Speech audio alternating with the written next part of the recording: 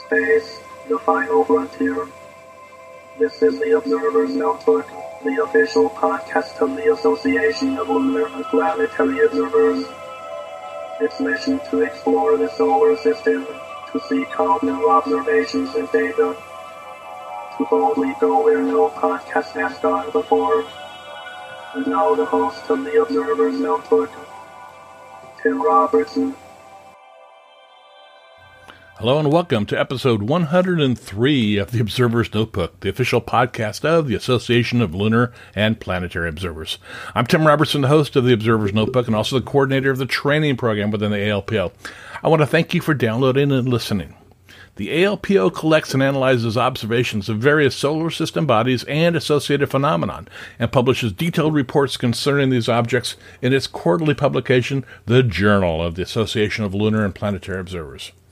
This podcast depends upon donations from you, our listeners, to keep it alive. If you do enjoy what you hear on the podcast, you can donate to it via Patreon by giving as little as $1 a month. If you feel even more generous, for $5, you receive early access to the podcast before it goes public.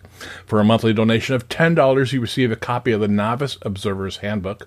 And for $35 a month, you receive producer credits on the podcast and 1 year's membership to the ALPO.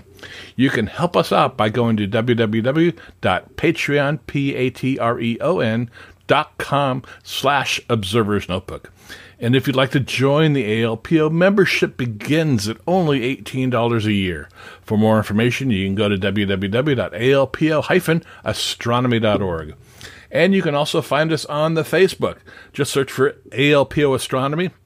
And yes, this podcast even has its own Facebook page as well. Just search for Observer's Notebook. And if you enjoy what you hear and you don't want to miss another episode, please subscribe. That way you'll never miss another episode of the Observer's Notebook. And now, episode 103 with Mars Coordinator for the ALPO. Hope you enjoy it.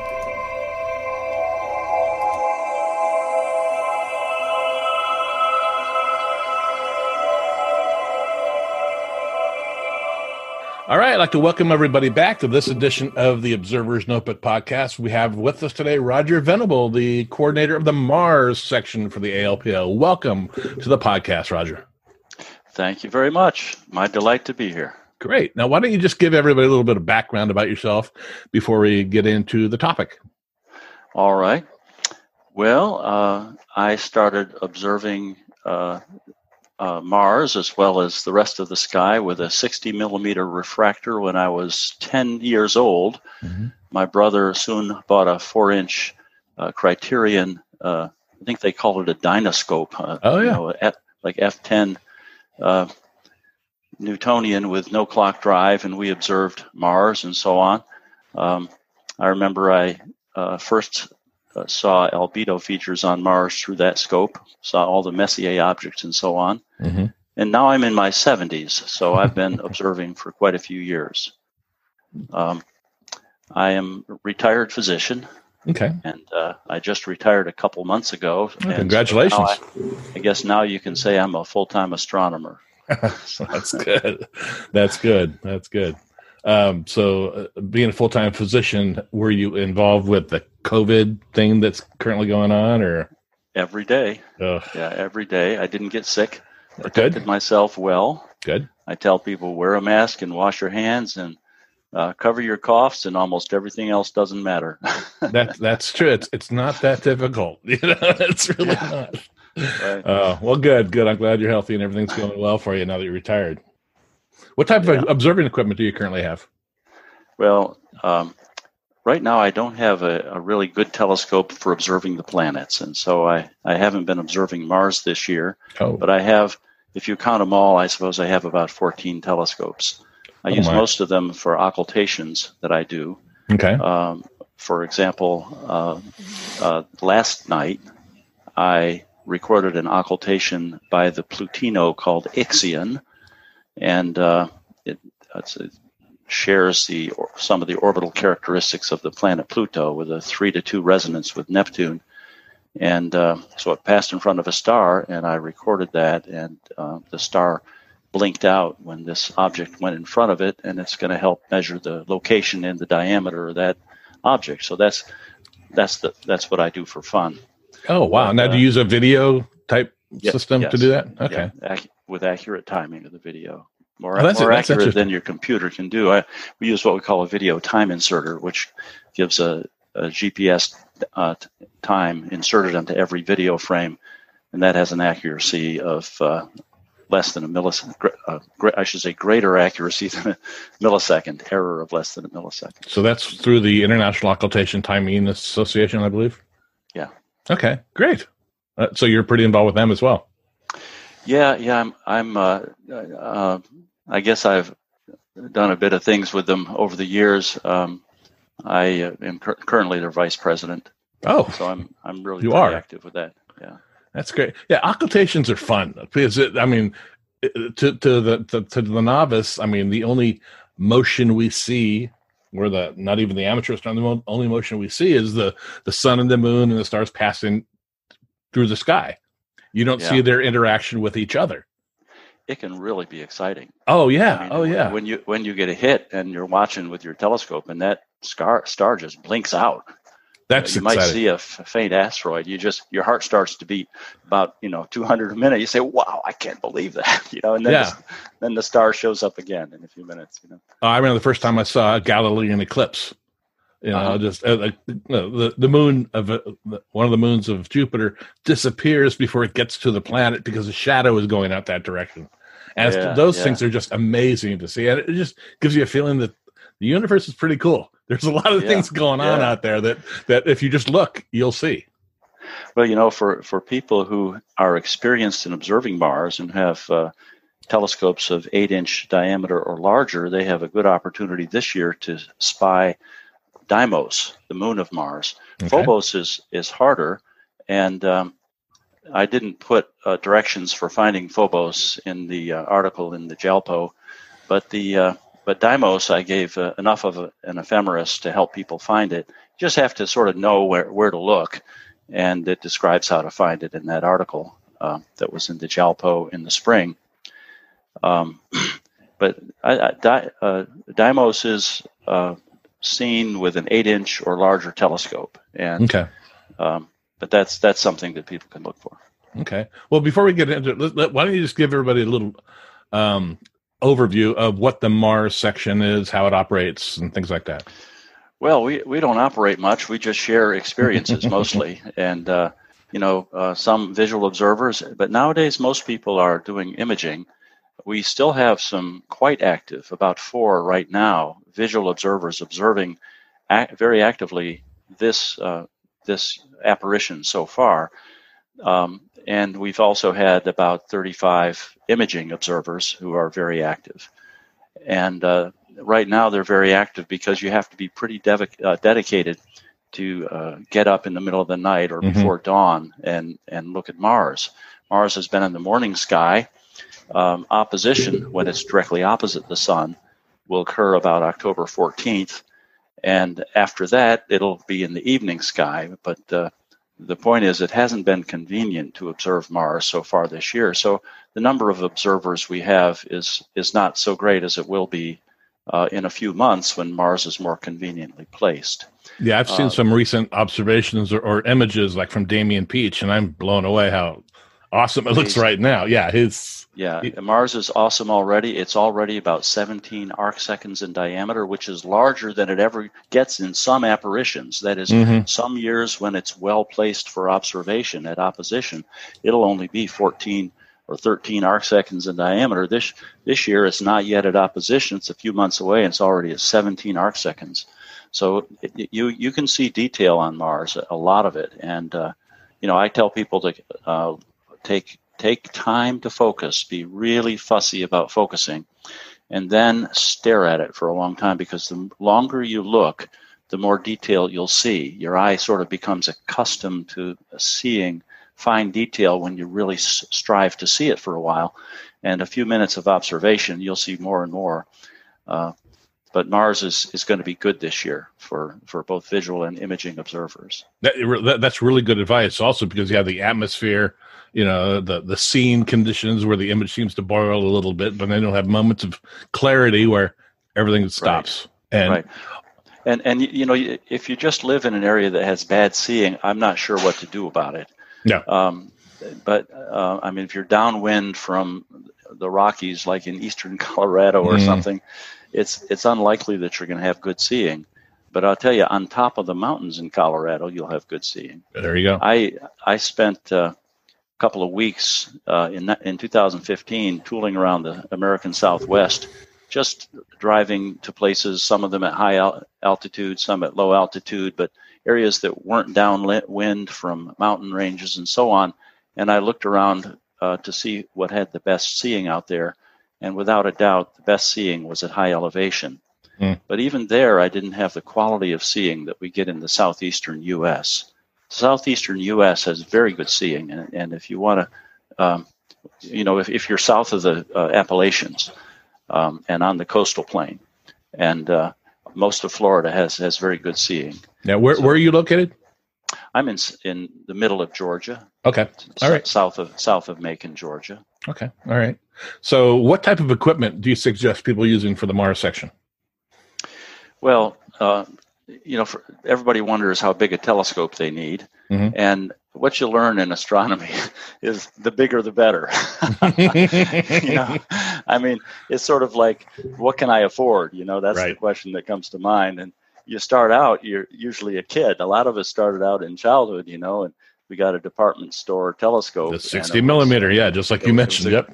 It's a great way to start. You see all these craters on the moon and some albedo features on Mars. And, with the 60 millimeter, you may or may not be able to see the two darkest bands on Jupiter, but you'll see the moons well and so on.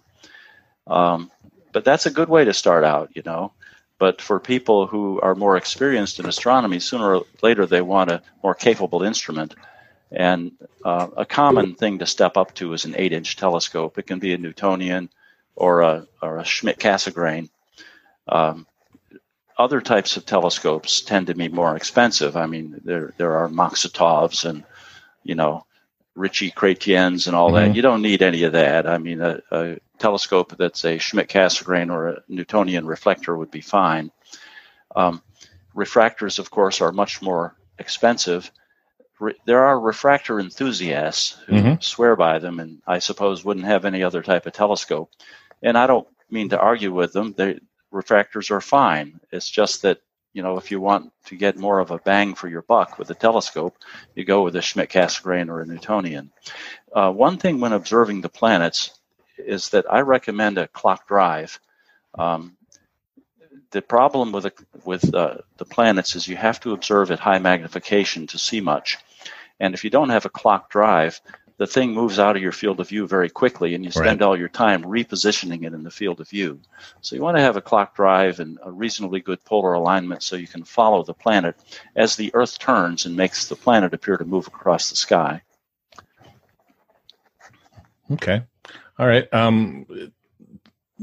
many active observers? Now, you mentioned you're right now receiving, I think you said 4 visual observations and then a number of 30 or so that are doing images. Yeah, I expect that number to increase more than double. I remember one apparition, we had 151 participants. Oh, wow. So the point is we expect to have a whole lot more observers. Most of them post their images and their drawings either on the ALPO website or Groups.io. There's a Japanese organization that has nothing to do with the ALPO, but it's called ALPO Japan. Right. They named it after us. They have a good website and post a lot of images there as well. So there are other places to post them. Some people just keep them on their Facebook page. Right. So, right.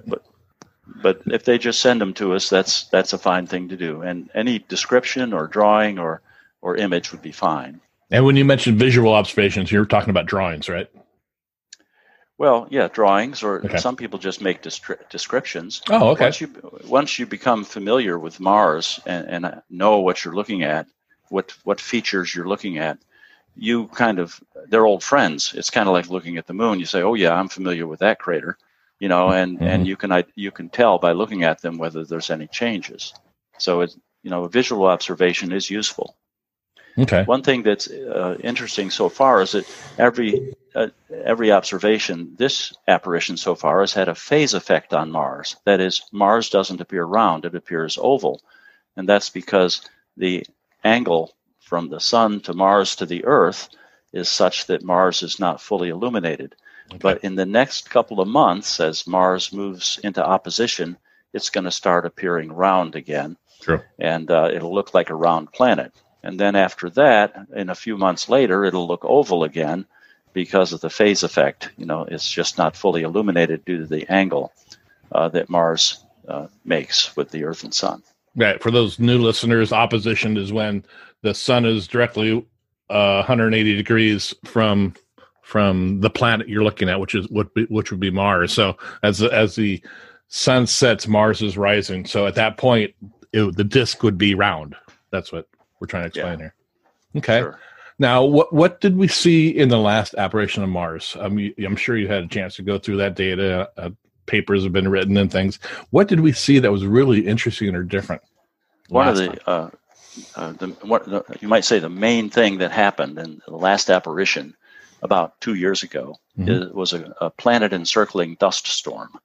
And this covered the entire planet such that you couldn't see anything on the surface of Mars. And it just looked like one orange ball, and couldn't see any of the dark features. The polar caps were mostly obscured, perhaps not completely, but hard to see. And this happens usually in late spring to early summer in Mars. That is, we're talking Martian seasons here. Okay. And we're talking about the southern hemisphere Mars in late spring and early summer. Now, right now, we're in late spring in Mars, and we've been seeing some dust storms on Mars. One of them was pretty large. We've had a number of dust storms in a lot of places familiar to us, Erythrium and Hellas and Chryse and so on. But we had a fairly good-sized regional dust storm in June, which obscured Ausonia and Tyrrhenium Mare and Cimerium Mare and Sirenum Mare, and has since dissipated, but it's left the whole planet slightly hazy. Oh. So observers right now are commenting that the planet just doesn't seem to have as much contrast in its albedo features as it usually does. So that's one of the things that we're seeing now. Okay. One of the interesting things about the South Polar Cap is that as it recedes through the southern spring on Mars, you see ice areas that appear to be breaking off from the polar cap. What's happening is the cap is shrinking, but it leaves behind pockets of ice that you can see distinct from the polar cap. And we saw that in the last apparition as well as the present one. Novus Mons is also known as the Mountains of Mitchell, named after the person who first described it, was seen in June, and it has since sublimated, so it's no longer visible, but there will be a few other smaller outlying ice patches that become apparent in the next month or two. They occur every time the South Polar Cap shrinks, and we expect to see them. Interesting. There are some interesting things about the polar cap. One of the things that we've seen this apparition is that it seems to have a dark spot in the middle. And let me say, I think that there is a little bit of controversy about what causes this. In my view, I think it's related largely to clouds that overlie the polar cap. Some people are expressing that they think it's not clouds, but rather they think it's the polar cap ice itself appears dark at this solar angle, and so on. So, but the polar cap isn't just a clear white patch. If you look very closely at the South Polar Cap, you may be able to discern that there are some markings in it, some dark spots, sometimes some rifts. Just in the last week, a rift has appeared. This is a normal appearance of the cap at this phase of its regression. We had one interesting visual observer who took his telescope out in the daytime to look at Mars. Oh, and he commented that he could see the South Polar Cap more clearly in daylight than he could at night. And that suggests to me that since the South Polar Cap is very bright white in full sunlight, that it's actually bright enough to be seen well in broad daylight from Earth. And and the glare effect is bothersome when you're dark adapted at night. Wow. So just seeing that bright polar cap in the daytime enabled him to see the features within the polar cap better. That's interesting. Wow. So, we get a lot of observation reports like this, a lot of things going on Mars, Right. Most recently, we've had a couple of things around the South Polar Cap. We've had some small dust storms appearing, and they present as red or yellowish areas around the edges of the cap.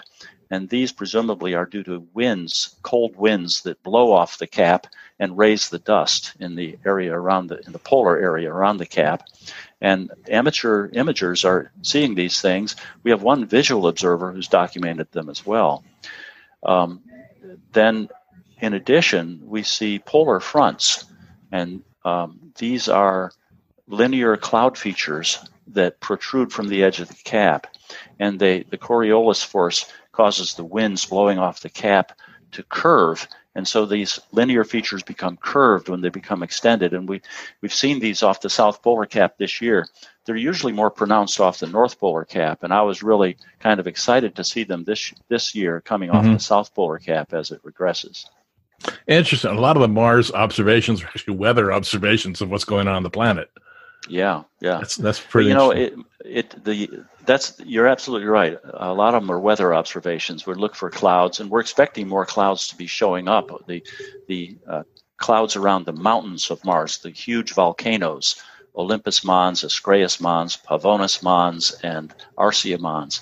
These incredibly huge volcanoes develop their own weather patterns, and they often have clouds around their peaks. And we expect over the next few months to see more and more of these clouds as the atmosphere becomes a little more humid with the evaporation of the cap. So that's just another interesting thing to look for. Interesting. Now, some of the specifics for this year's apparition, that's closest approach to the Earth, I believe, is October 6th. Yeah, and that's prior to its opposition. Mm-hmm. You might think it'd be closest right at the time it's opposite the sun. Earth's orbit is fairly round, not perfectly round, but fairly round. But Mars' orbit has a 10% eccentricity, which means that it's not round, it's oval. And due to the relationship of that oval to where we are in the opposition cycle, we'll actually be closer to Mars prior to opposition. Its closest approach is on October 6th. Mars is at perihelion, just past perihelion. Perihelion that is closest to the sun was on August 3rd. So in its oval orbit, it's recently been closest to the sun. Earth is catching up with it in that orbit. And because of that nearness to the sun of Mars, it will be closest to it, and it will appear largest in our telescopes shortly before opposition. And how large will it look? About 22.6 arc seconds. Okay. And how does that compare to past apparitions? Well, that's pretty good. Okay. That's large. We had it up to around 24.5 arc seconds or something, 25 arc seconds with the closest approach ever in 2003. Right. And last apparition, it was something 23 arc seconds. So 22.6 is almost as good. Okay, great. And this is really a good apparition. And the nice thing about this one is that it's going to be in the northern sky, virtually the whole observing season, which means we'll be able to see it high in the sky, in the evening sky. And so it'll be conveniently placed for observation. Great. And then opposition occurs, you said, October 14th? Yeah. Okay. Great. How bright is Mars going to be at its brightest? Mars this year is going to be about magnitude minus 2.6. Wow. And that's a little less bright than Jupiter. Jupiter at its brightest, at its recent opposition, was at minus 2.8. And so Jupiter this year slightly outshines Mars at its best this year. Okay. That was reversed last year. Mars outshone Jupiter. In its best apparitions, Mars will slightly outshine Jupiter. It's going to be a nice time of year because in the evening sky we'll have Mars and also Jupiter and Saturn. That's right. Visible too. So that's for you planetary lovers, this is a great time of year. Yeah, it really Get out is. that telescope and stay up late. Yeah, that's absolutely, and make observations of Mars. Now, when you're looking at Mars visually, I'm a big advocate of color filters. What kind of filters do you recommend for observing Mars? Well, for visual, most people use red, green, and blue filters. The filter that's recommended probably depends to some extent on the aperture of the telescope. Okay. I would say for 8-inch and larger telescopes, I would use a Raton W25 for red, and for smaller telescopes, a Raton W23. For 8-inch and larger green, I'd use a Raton W58. And I've forgotten the designation of a green filter that has more light passage for smaller telescopes. And for the blue filter, it's almost a violet filter, we recommend Raton W47. Oh, that's a very dark filter, really dark. But that really shows if you have an 8-inch or larger telescope, it really shows the clouds well, and obscures the albedo feature. So when you first look at it, you might say, hey, there's nothing there on Mars, but you'll see the polar cap with it. Yeah, the 47. Clouds will show up very well. And for people with a smaller telescope, I think the 47 is too strong. I think there's a W44 that we use for telescopes smaller than 8 inches. Yeah, the 47 is what I use for Venus. I mean, it's because Venus is just so bright, and to see the color or to see the cloud structures on Venus. Those newer to the hobby of astronomy, when we talk about color filters, these aren't expensive. These are $15, $20 per filter that normally screw right into the back of the eyepiece, or now they have filter wheels that you can attach, just flip them around. But if you want to observe the planets, the one accessory I think you really need, too, is a set of color filters. It makes a big difference on Mars. It really does. Yeah, and to switch back and forth between the filters and so on. The one thing to know is that if you want to use a set of imaging filters of the type that astroimagers use, those are much more expensive. Right. And they're fine to use for visual use, but they're so expensive that most people would just buy the Raton filters. You can get them from Orion Telescopes and Binocular Center, and they're inexpensive, as you mentioned. I would guess the difference in cost is somewhere like a factor of 8 or 10 right, for the imaging filters. But if you're imaging, if you're making red, green, and blue images, you need to be sure that infrared is cut out, because the infrared, your camera is going to be sensitive to infrared. Now, most color cameras have they're built with a infrared filter, so the infrared doesn't pass. But you need to be sure that that's the case with your camera. If it passes infrared, you need to get an infrared exclusion filter for it. And that's whether you're doing color imaging or monocolor with a camera. You must exclude infrared. And then, of course, they have infrared pass filters, so you can image in just infrared, which is fine as well. And infrared penetrates the atmosphere of Mars very well, and you can see the albedo features very strongly with infrared light. So, okay, all right. For those that want to submit observations, what type of information along with the observations would you like to have? Well, there are some crucial things without which the observation has little meaning. Okay, we need to know the date and the time. Without that, right? We don't know what we're looking at. And when you talk date and time, you're talking universal time. Well, yeah, we hope that people can use universal time. That's the time in London. Greenwich Mean Time. Yeah, and the problem is London goes on daylight saving time, so it may not always be the time in London, but you need to know what the universal time is and correlate that with the local time at your area, so that you report to us the universal time of your observation. We like to know what telescope size and what camera you use, whether it's a color camera or a mono camera, and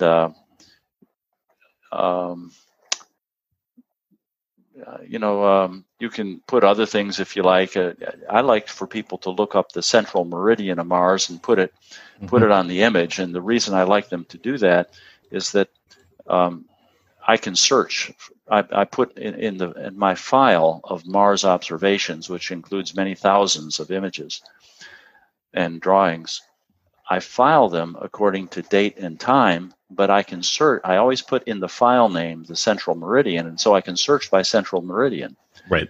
Central meridian being the longitude of Mars, which is directly facing you when you make your observation.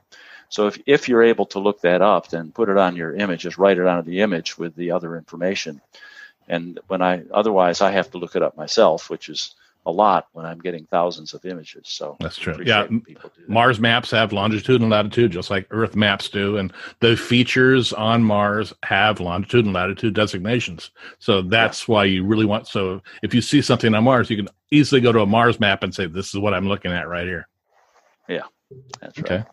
Now, what about for the visual observers? Do you have observing forms? Yeah, we do, and those are on the website, the ALPO website. You want to go to the Mars section, and over on the right-hand side under the Mars section, you might have to scroll down a little bit. You'll find a heading for observing forms, and you click on that, and you can get copies of the observing forms that haven't been filled out, plus an example of one that's filled out, so you'll know what it all means. And we get those, By the way, we also have a program with the Astronomical League that we've set up with a Mars Observing Award. Oh. And I'm afraid it's a little bit grueling. It may take. We've set it up so that you can do it in one apparition, but we like people to document the recession of one of the polar caps, and we'd like people to see a dust storm. And so, if you're going to do this, you need to observe Mars night after night and notice make some judgment about the polar cap size, and so on, and a few other things. But the way to access that information is on the Astronomical League's website, where they talk about their awards. And let me say that if you are able to pursue, we had a couple get the award last apparition, and we've got several working on it this apparition. If you're able to pursue that and complete it, you will really know something about Mars when you're done. Well, that's the thing. Anytime you involve yourself with a systematic observational program, I say this in the training program the whole time, where you start and where you end, your experience level and your eye, your observational, what you are able to pick out and observe will increase dramatically. So just being involved with a program like that helps you as the observer. I mean, it's almost, compare it to sports or music. You get better with practice. That's right. And as you observe Mars, you'll see more and more over time. You're training your eyes. Yeah, that's right. That's very good. Now, where are the observations of Mars published? Just in the journal? Well, the ones I publish are just in the journal. All right. So, there are other people who publish things on Mars. I think, there are people around the world, and there are political aspects to where you put things, and we try not to talk about those things. Good. I just want to be all Martian and care about Mars instead of anything else. That's great. Yeah, and the Mars section has such a great history too. I mean, some of the best observers in the ALPO came from the Mars section. Don Parker, Chick Capon, people like that. They were just the best. That's right. And they got that way by being prolific at observing the planet Mars. Yeah. Now, do you have anything else you'd like to add before we finish this off? Golly, all I can say is join us on our Groups IO website. We are in Groups IO, and it's Mars Observers. It's GROUPS groups.io /G. Don't ask me what the G is for. / Mars Observers, and Mars Observers is one word with no hyphens or capitals. Now, is that available on the ALPO website too? You get the link to it? I think the link is there. Okay. Yeah. If that's there, then I will grab that and I'll add that to the show notes, as long as the observing forums and things like that too. We got about 1,000 interested people who participate in that. And as I say, we've got close to 40 of them who are uploading images and drawings to it right now. So, yeah. Great. So how can everybody get in contact with you if they're interested in observing Mars? Well, one is to go to the group's IO, and they'll just leave a little message that says, "Hello, I'm new here," and that's great. What do I need to do? Or so whatever you want to say. We're a friendly group. Okay. And otherwise, they can send things or write to me directly with any questions they might have. A lot of people do. My email is rjvmd@Hughes. That's HUGHES.net. Okay, and I will add that to the show notes as well, so people don't have to write it down there. They just scroll down at the bottom of this podcast and be able to see it. Yeah. Great. Well, Roger, this has been a real pleasure to have you on. My pleasure, too. And maybe when this apparition's over with, we can have you back on and you can tell us what type of things we saw on Mars. Oh, one more thing before we get on. There's a lot of pro-am collaboration within the ALPO. Has like the NASA Perseverance program, the new 2020 rover that's on its way to Mars currently. Do you see the section working with them? I think that the type of observations that we do mostly do not lend themselves well to the type of research that professionals are doing about Mars. Research on Mars now has largely turned to geology as distinct from astronomy. And you might think of it as astrogeology. But that's what the rovers are looking for. They're looking for chemistry on Mars, signs of biochemistry. They're looking for geologic features, and it's really quite different from the type of thing that we're able to do, except that we do monitor dust and clouds, which is important. Polar caps and albedo features. The albedo features are definitely slowly changing from apparition to apparition. So, we monitor those things, and but I don't think many professional astronomers consider what we do to be very important. Okay. All right. Well, I do. All right, Roger, this has been a real pleasure to have you on. All right. My pleasure. We'll see you later, Tim. All right. Thank you.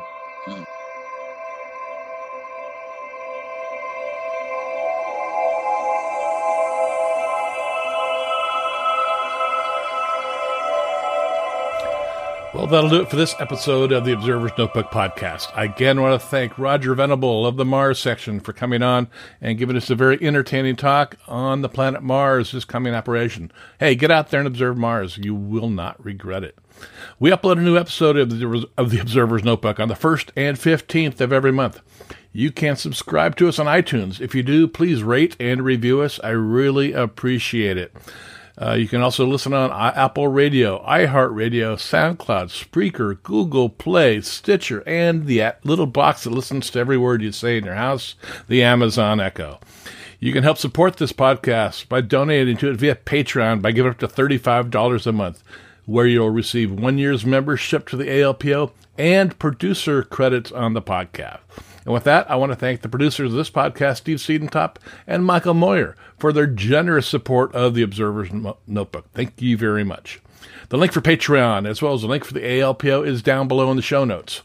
If you want to get a hold of me, you can contact me on email at cometman@cometman.net or on Twitter at observersnbpod. Until next time, my hope you always have clear and steady skies. Thanks for listening, and stay healthy, my friends.